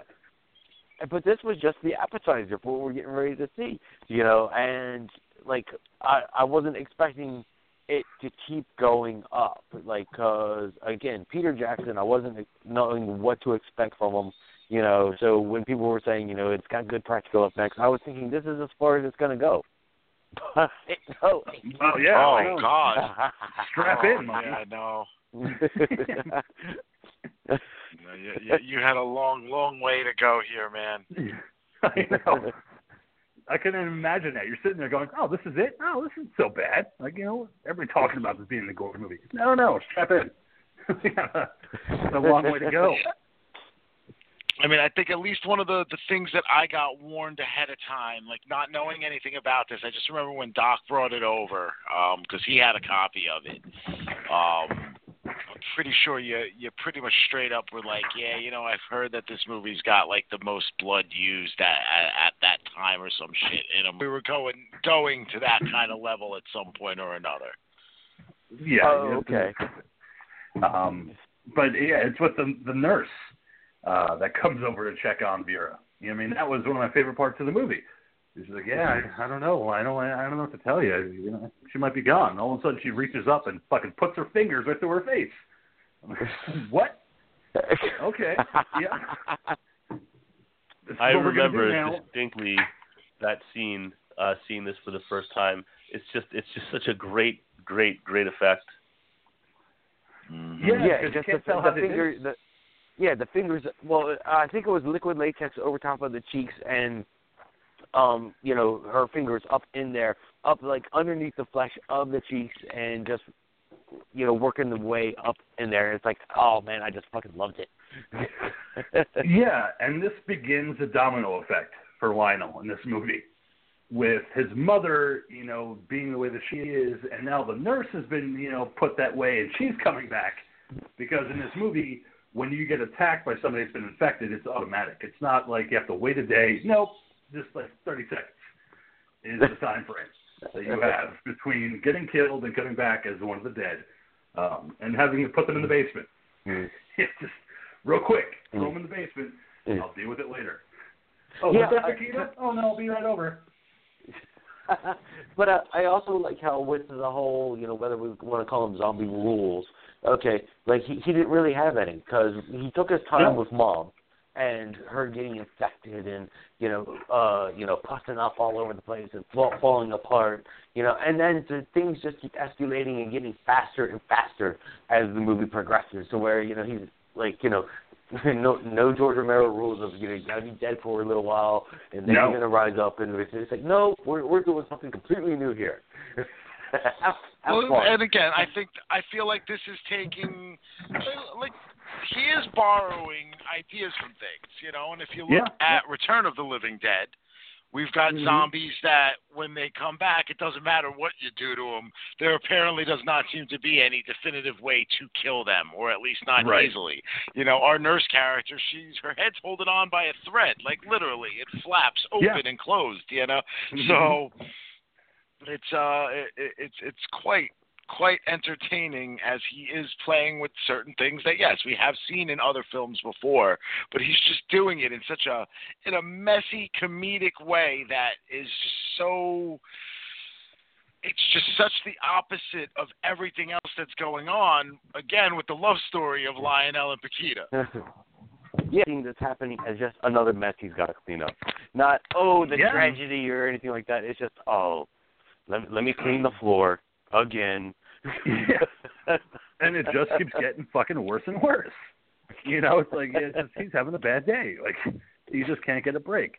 And he's got to figure out a way to calm these zombies down. So he goes to get tranquilizer from a doctor, but it's his fucking Nazi. Like, I love this little reference that Peter Jackson threw in there of this bald-headed German who's wearing a doctor's lab coat, but yet he's got the swastika underneath his fucking uniform. No, this will work. Yes, this will work. Yeah, if you want to put them down. You know, but I love the whole thing. I told you I lost my papers in the transition. Like the best is that he tries to go with the whole like he was one of like the Jews, and like he got out before like the occupation got bad. So then you just have to have the whole one is so great. Yeah. And we've got the thing of Lionel going there saying, I came here, because I was told I could get some medicines. He's like, no, I don't get medicine. I don't do that. You're going to the wrong people. He's like, yeah, but I need tranquilizer. He's like, oh, that I can do. And gives him a huge-ass fucking jar. It's labeled tranquilizer, like a Bugs Bunny cartoon. The big jug of tranquilizer that he gives him. He's like, oh, yes, this is going to be yours. Like, so fucking crazy. Yay for free health care. This is New Zealand. We have that here. But it was just the downward spiral of Lionel. Even going to the funeral where you meet Uncle Les for the first time. It's just a gigantic fat man wearing a leopard print suit jacket You know, I liked Wes. I was like, he's fucking fun. He's Trump, man. I liked the character because he knew what was up. He's like, you know what? My sister's dead. I'm going to try to get this house because I have nothing going on for me. Think about all his words, all his behaviors, and all his actions, man. That's fucking. It's the president of the United States of America. Oh yeah, yep. Even with his hairpiece falling off, I'm like, that's probably what happened. He's a lecherous, disgusting character.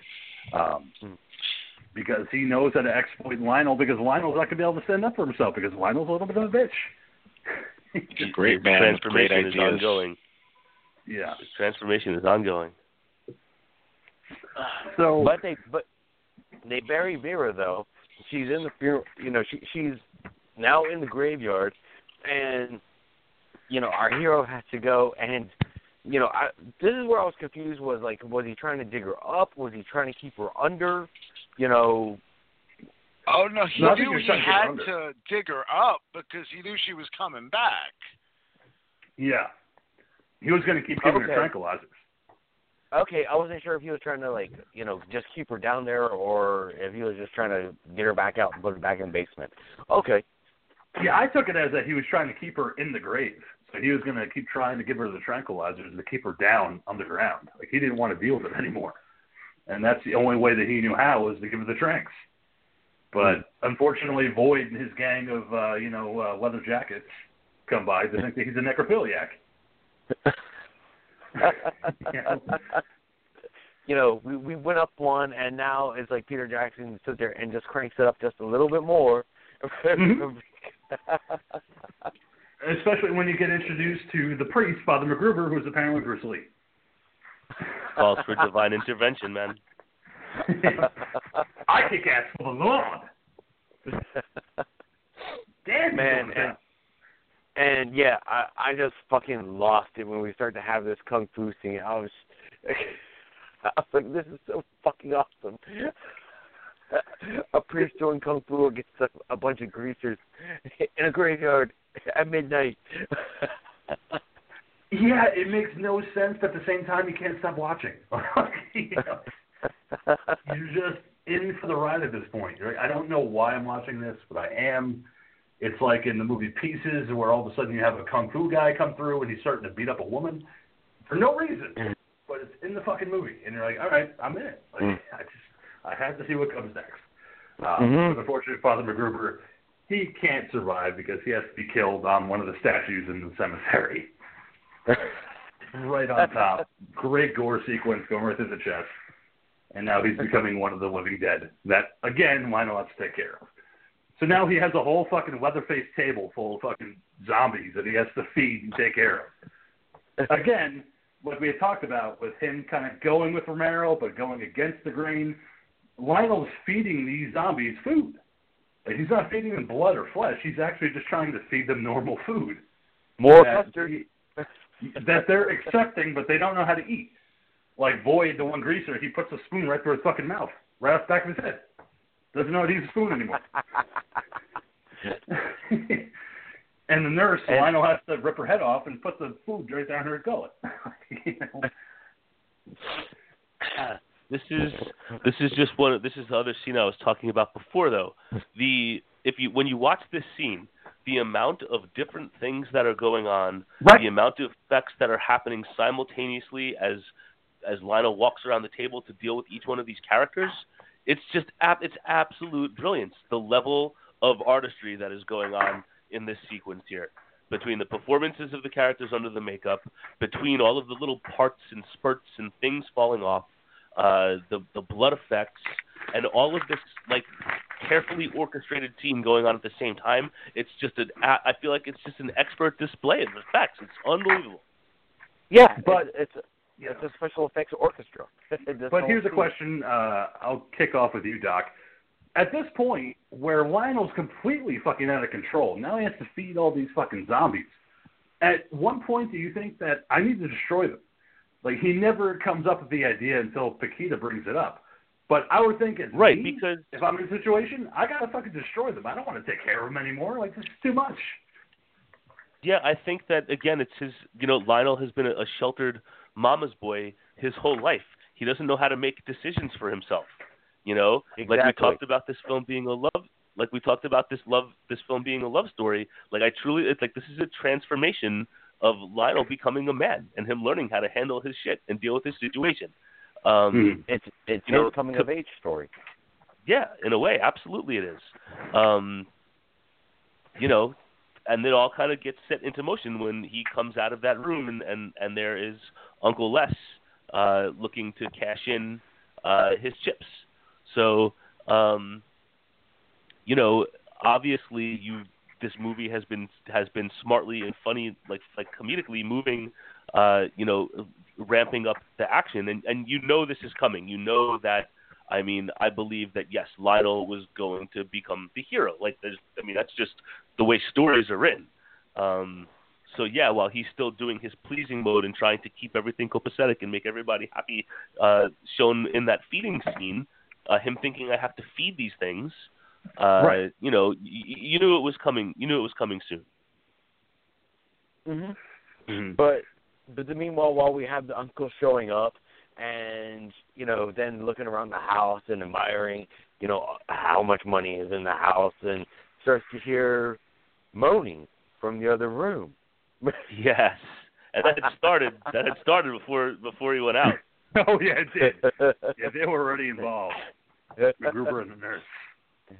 They were getting it on, and poor Lionel having to break it up. Yes, but we still have the uncle talking to Lionel about, oh, you found your dad's old stag movies. Did you find the one with the horse? Hey, Lionel, you found the one with the horse? Oh, yeah, you listening to one of them stag movies. Hey, let's see what's behind the door. Nothing behind the door. Nothing behind the door. Like, don't worry about it. I don't know, Lionel. This doesn't seem good for you. Like, you know. Trying to find, like the monkey had said, admiring everything in the house, kind of taking stock of what's in there, what he could take, because he's the brother, so he could probably do that. But just waiting for that opportunity. But, you know, finally Uncle Les leaves, and we have Lionel going in, and yep, the priest and the nurse are going at it. It's just full bore. Yeah, just fucking right on top of that table, like just going to town, just having at each other. And apparently, when you're a zombie, yeah, when you fuck and you just go in, yeah, it doesn't take long for a baby. It takes like a day. Nope. The gestation period is super fast. Yeah.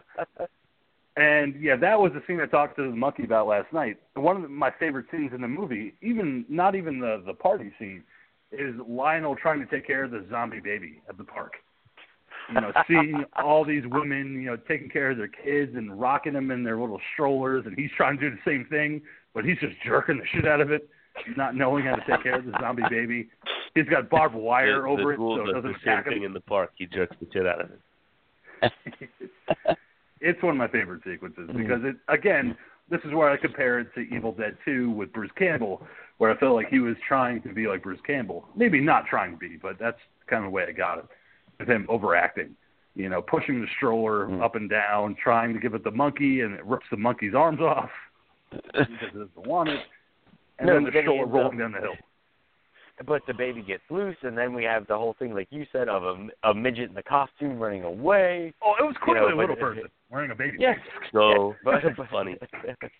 Yeah, but when it's crawling, when it's rapidly crawling on the grass towards those kids that are playing on the floor, and Lionel swoops in and grabs it real quick, and then starts wrestling it and punching it in the face and slamming it against the pole from the swing set. But while he's doing this, it cuts to a quick clip of that drunken bum who's like cheering him, like Lionel's smacking it against the pole. The bum is like, yeah. Yeah. And he goes up to the two women sitting in the party. He's like, "Hello, ladies," and just walks away with the baby stuffed in a sack. Like nobody's gonna call the police. Like nobody's gonna be like, "I just saw this guy beat his baby in the park." But after he stuffs it in the sack, he keeps punching the sack. Yeah, I know. He's got to get those extra punches in to this baby in a sack. It was great, but it was one of those things where I'm like, "Yeah, nobody called the cops." Nobody It's like, hey, maybe we should call the police? No, we'll take them to go. It's New Zealand. They fight all the time. Everybody fights. It's like Australia, but smaller. But again, you also have Paquita the entire time kind of being in the background, during these sequences. Where Lionel's trying to take care of everybody in this fucking basement, trying to feed them, trying to take care of them, and Paquita's like, well, what's going on, Lionel? Why don't you want to see me anymore? He's like, I don't know. You should never fall in love with me, baby. Like, I have beard stubble now. I'm serious. No, he's a man. That's more of a Bruce Campbell thing. Is he just was like, no, it was just a mistake. Right. He doesn't come across as Ash in any way, shape, or form. No. During this scene, he's still extremely sheepish. He hasn't gotten there yet. He's still lost in this world of, what the hell to do about all of these things, and he's still trying to frantically take care of them until Uncle Les comes back and discovers Lionel's secret. Yeah. That he could use against him to sign over all the estate, all the money. And it's not even like it's a quick turn. It's not even like it's a long turnaround where it's like a day later, Les comes back. It's like the same day. Les is like, oh, you're going to sign everything over to me, Lionel, because I know your secret, and I'll call the cops. And he's like, well, no, don't do that. You could have everything. And then 20 minutes later, fucking 80 people show up for a party. Man, very popular man. Quick. Everybody wants to party with Uncle Les. Man, they're bringing in beers. They're bringing in, party favors. They're ready to fucking party with Les. Cheese platters. They got delicious-looking cheese platters. Oh, yeah. That fucking shit was nasty looking, man. It's everybody amazing sticking how their fucking hands in it too. You know what, man? I'd eat the custard over that fucking platter of cheese. Oh, it was awful. I almost threw up during that. It was fucking gross. But we're still saying that Lionel has not gotten into his own because now things have shifted. He now has this problem, but now he's got the bully uncle that I took pretty much as like Chet from Weird Science, Yeah. And now he's having to fix food for all of these people. Uncle Les wants to throw this big ass party, and now he's making Lionel fix all the food for the party. And he's go make sandwiches. They're all here. Yeah, go make food for all my friends, man. What are you doing? Go in there. You don't want anyone to find out about your secret, do you? Yeah, poor Lionel, again, like you had said, he's still not into that hero aspect that he becomes into. He's forced into the kitchen to make guests all this food so they could party and drink and have fun in his house. And then Paquita showing up once again to get accosted by, New Zealand's version of Trump, Uncle Les. But this is when we start to see a change happen because once Uncle Les starts to try and take advantage of Paquita, that's like the straw, and causes Lionel to snap. He's trying to beat the shit. He's, that's enough. That's it. He actually goes and punches Uncle Les in the face, but Uncle Les isn't having none of that shit, and he's him and because he's got like 400 pounds on Lionel. Yeah. What are you going to do, you little fucking shrimp? You're going to try to take me on? Oh, okay. See how that turns out. Yeah, but Uncle Les goes and throws Paquita and Lionel, into the basement, and locks them in there during the rest of the party. But it's also, like we had talked about earlier, how Paquita is kind of the masculine aspect of the relationship, where Lionel is kind of more of the feminine one. She's the one that tells Lionel, you have to destroy all these fucking zombies. Like, you can't take care of them. They're dead. Like, you have to destroy them. We'll give them poison, and that'll be the way to end them all. You give them poison, and then we can just bury them. Well, because Lionel didn't realize that poison is an animal accelerant. Yeah, but also, conveniently, there was a giant jug labeled poison also in the basement. With the label animal accelerant on the back for some reason. On the back side. Yeah. We discover later.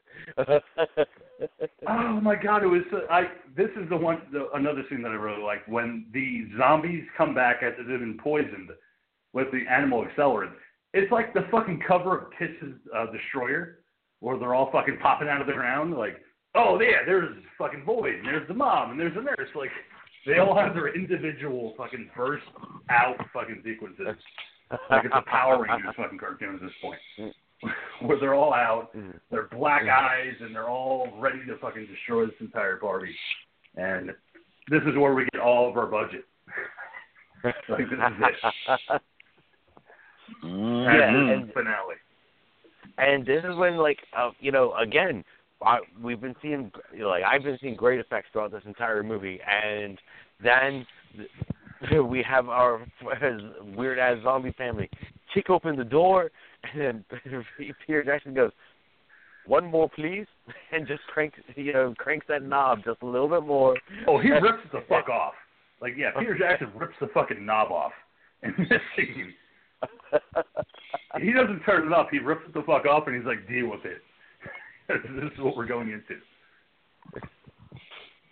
Yeah, and it's like, I just fucking loved it, man. It's just gore and shit all over the place. We got these guys just ripping everyone apart, and, people just getting torn apart. Oh, man, oh, fuck. And it's like, it was just good fun on both sides, because we're seeing, some interesting zombie shit, because, again, as people are dying, people are becoming new zombies, and you got people running around, and new zombies running around. It's just, oh, man. Cool. What did you think about this scene when you first saw it? Which the zombie party sequence of insanity that occurs here? I mean, it's just utter chaos, which is just so beautiful because, again, everything has been leading up to this.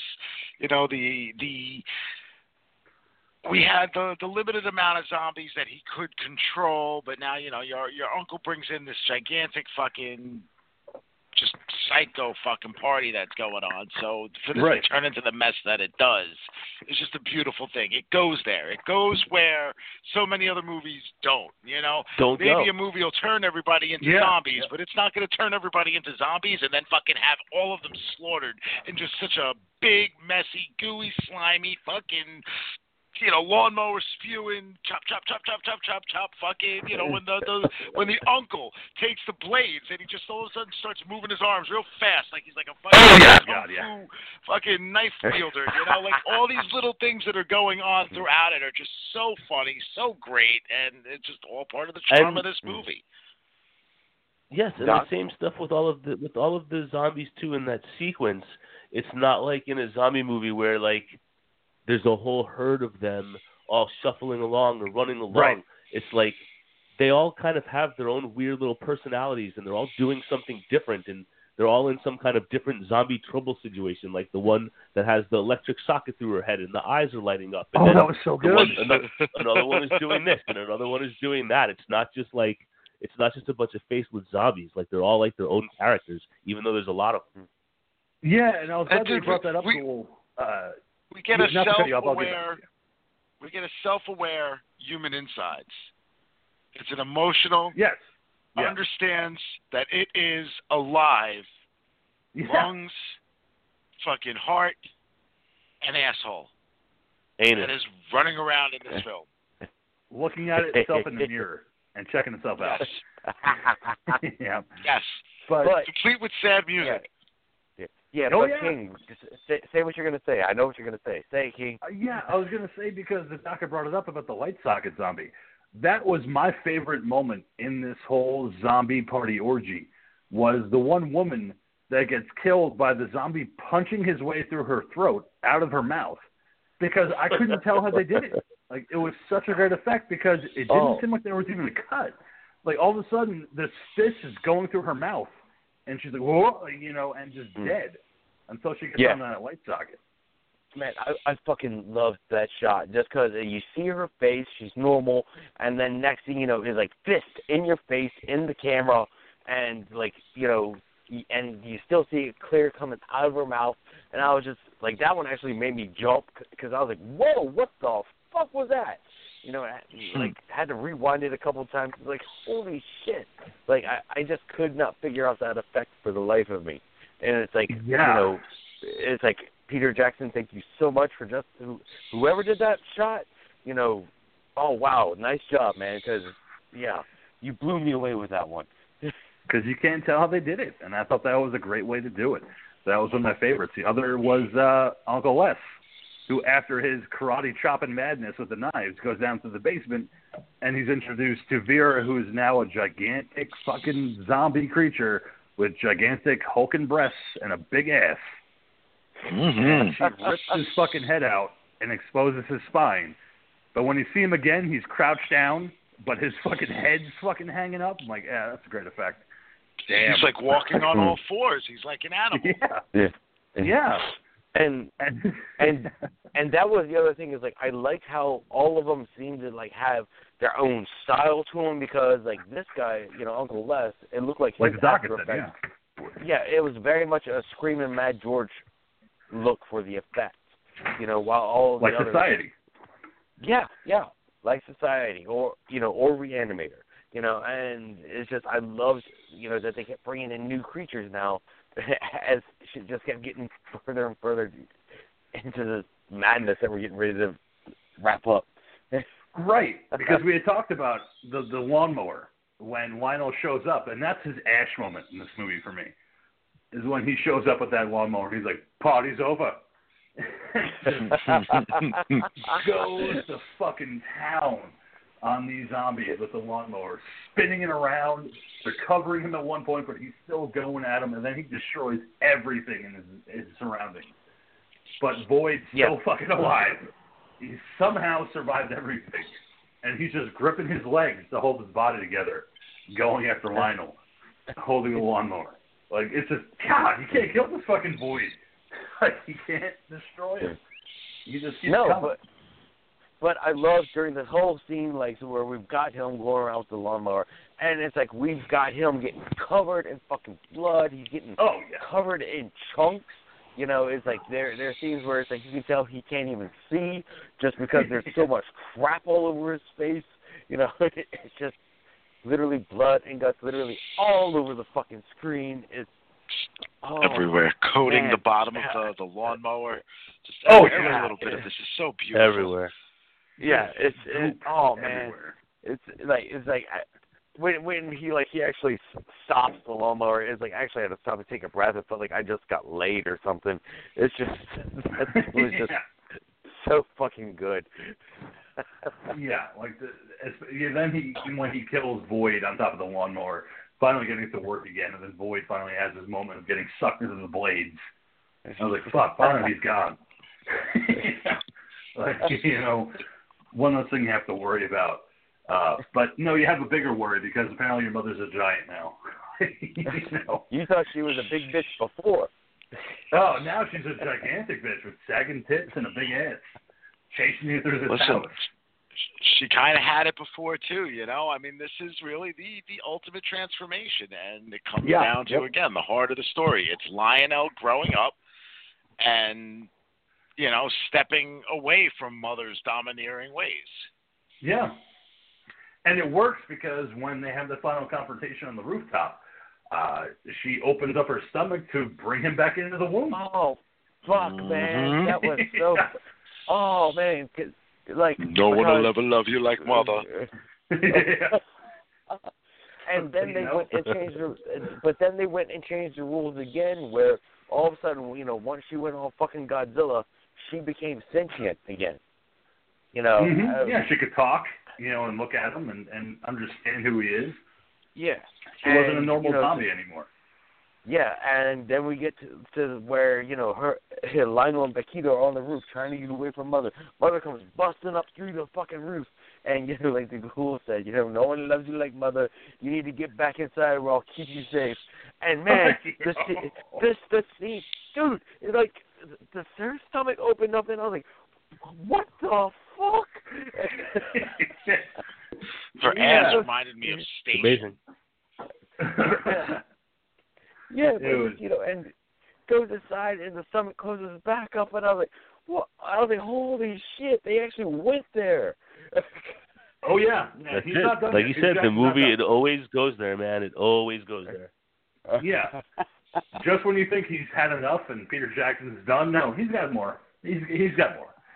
You know, he's going to leave you on a good spot.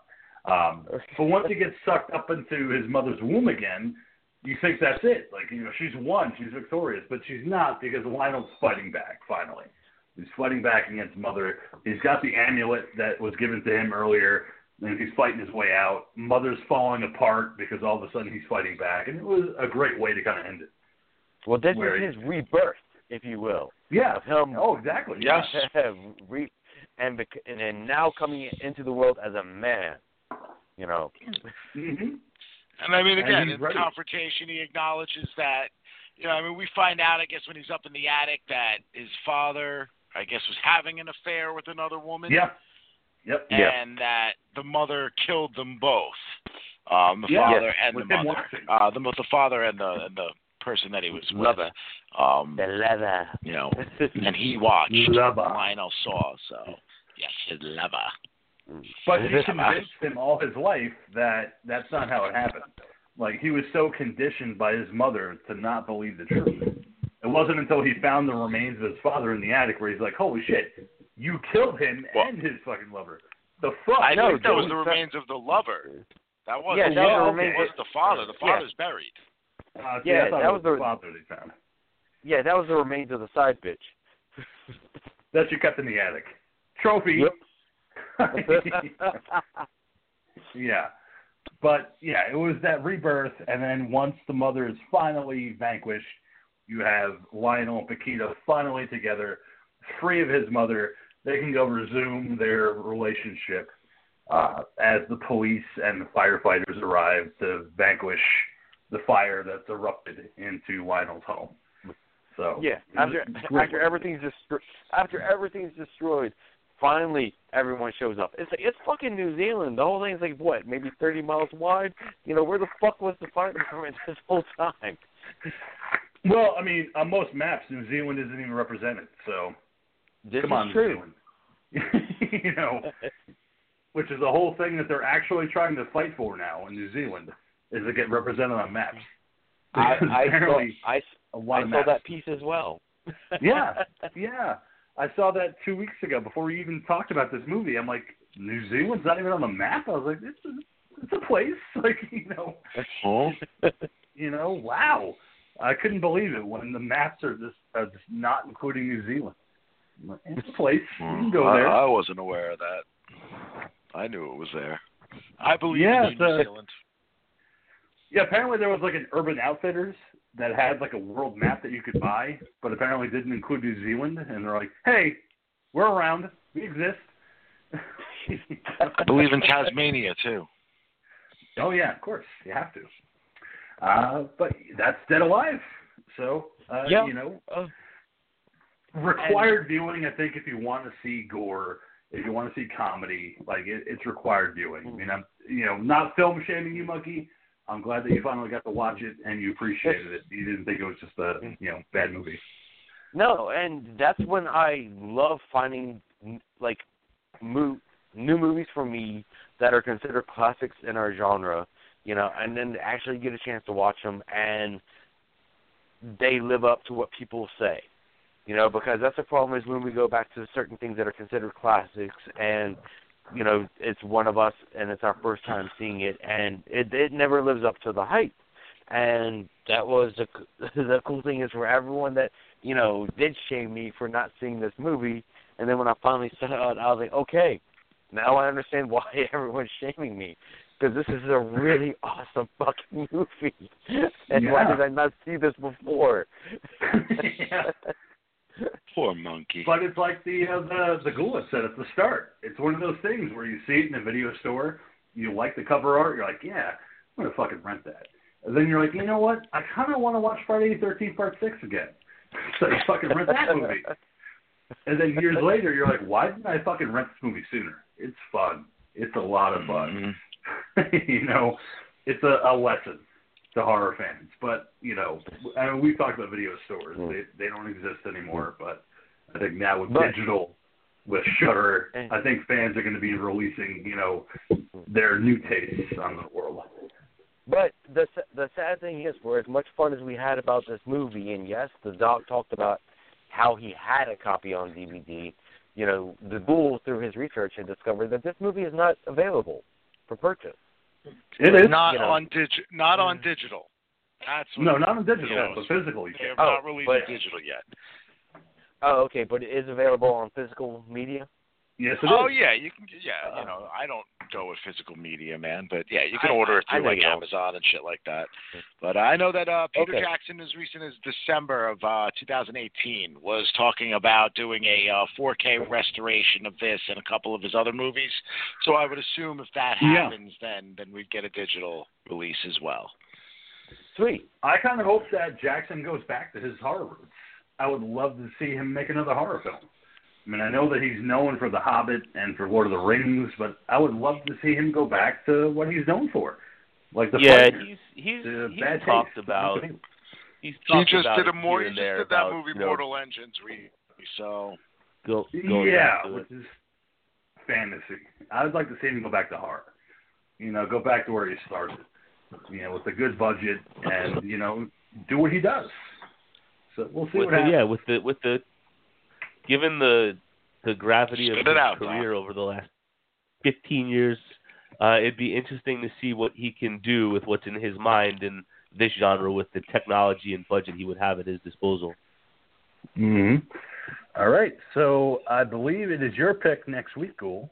What do you have? It would be. Well, things got me all thinking and stuff like that. Since we are all going to have to be sitting here, I know, right? But sometimes inspiration occurs, and this is what happens. Since everybody has to come up with what their Make-A-Wish thing needs to be for next week, why don't we stay in the 90s and we go with none other than Wishmaster? Oh, shit. Good choice. Oh, how timely and clever you are. All right, aren't I? I am eloquent. You are so clever. At that's why we speaking, love you. at least. We're working magic to get Andrew Divoff on the show next week for this episode. He is a customer of yours. Yes, this is true. Yeah, but I know that probably won't happen. Oh, Andrew Divoff. We saw this guy at NJ HorrorCon last year. That's right. Mm-hmm. He was nice. He is a fan of one of our sponsors. Very, very, very nice guy. And, so nice indeed that I would not bother him. We don't do the interview thing anymore anyway. The King will be so excited. His hero, Tony Todd, is in this film. I know. I'm so excited. And Robert Englund. So we get Robert Englund, too. Two of my favorites, along with Andrew Divoff. So looking forward to revisiting Wishmaster. Wow, it's been like maybe 10 years since I've seen Wishmaster, so I'm looking forward to getting back into it. All right, so thank you so much, Doc, for joining us tonight. We look forward to next week. My pleasure. I believe I will 42 be inches. About 300 pounds. Right. Oh, about 17 miles. 6 feet. Oh, shit. About 330. Monkey, go ahead and sign yourself up. Go to Etsy. I'm your Firebeat Designs, all one word. We got 90 seconds, fellas. We do. Okay, I'm your monkey. Okay, I'm the Mad Monkey. Thanks for letting me come in your ear. Go. And as for me, as I always say, as we close out the show, keep America strong. Watch our movies. And not only that, but I will add this: make America great again. Make our movies graphic again. So we'll say that. Until next we meet. We will. We'll wish upon a Wishmaster next week. See you then. No film shame. Don't be a film bully.